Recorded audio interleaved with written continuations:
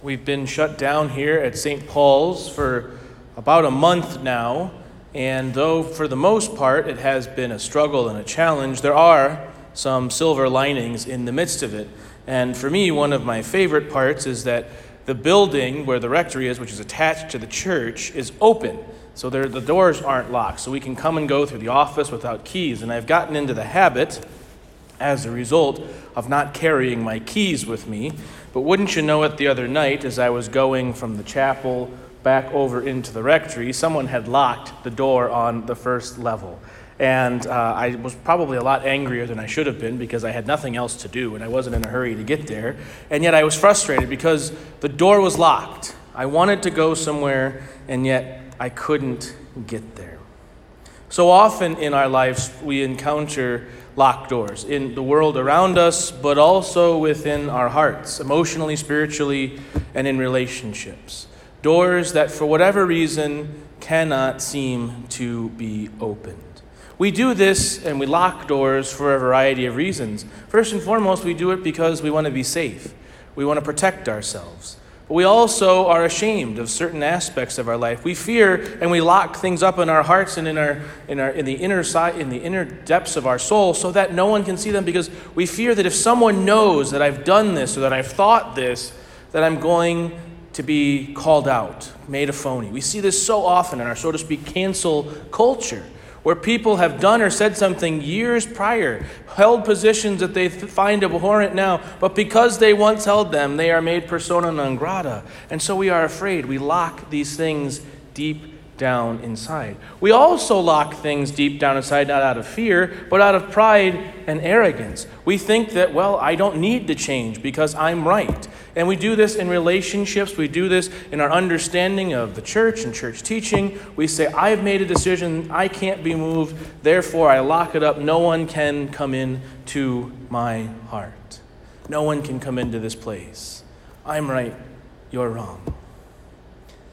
We choose to lock things up for one reason or another, ultimately because we desire tranquility in place of peace. We desire for the sea to be flat. We desire for there, frankly, to be no wind whatsoever and to sit in place than to be jarred a little loose to find a greater peace, a greater depth. But it is precisely for peace, not tranquility, that the Lord came into the world, that the Lord suffered and died, that the Lord rose from the dead. He came to bring peace through the locked doors to the apostles on that Easter day, which we still celebrate on this second Sunday of Easter. He came to bring that peace to Thomas, who had doubted, who was struggling in his faith, but who still desired to be a part of the apostles and a follower of Jesus. He comes to each and every one of us and offers us that peace, not outside the locked door, but within. And I think it's really telling and beautiful that the Lord shows the apostles in coming through the locked door that he is beyond space and time, that he is, as St. Thomas says, Lord and God. But he comes through the locked doors because he wants us to open those doors. And he wants to walk with us, and he breathes on us his Spirit so that when we choose to open those doors and go forward, we go forward as a member of the church, one with Christ and his disciples. In other words, the Lord comes to us and offers us peace, never on our own, always in communion with himself, always with each other. In the first reading, we hear from Acts 2:42, the tenets, so to speak, the four things that the first disciples of Jesus did. They followed the teachings they devoted themselves to the teaching of the apostles and the common life, to the breaking of the bread, and to the prayers. The Lord came into this world as a child. The Lord came back into this world rising from the dead. The Lord continues to come into this world and show us his face. Yes, we heard in the gospel today that we don't get to see him and touch him in the literal way that Thomas and the other apostles did. But as St. Peter reminds us in that first reading, although you have not seen him, you love him. Even though you do not yet see him now, even though you do not see him now, yet believe in him, you rejoice with an indescribable and glorious joy. We can still know the Lord. We can still love the Lord, and we can see him in the teaching of the apostles, in our community as brothers and sisters in the mystical body of Christ, in the Eucharist and in the other sacraments, and in our prayers. In fact, this is where Jesus comes, and this is how he invites himself in to our locked areas of our life.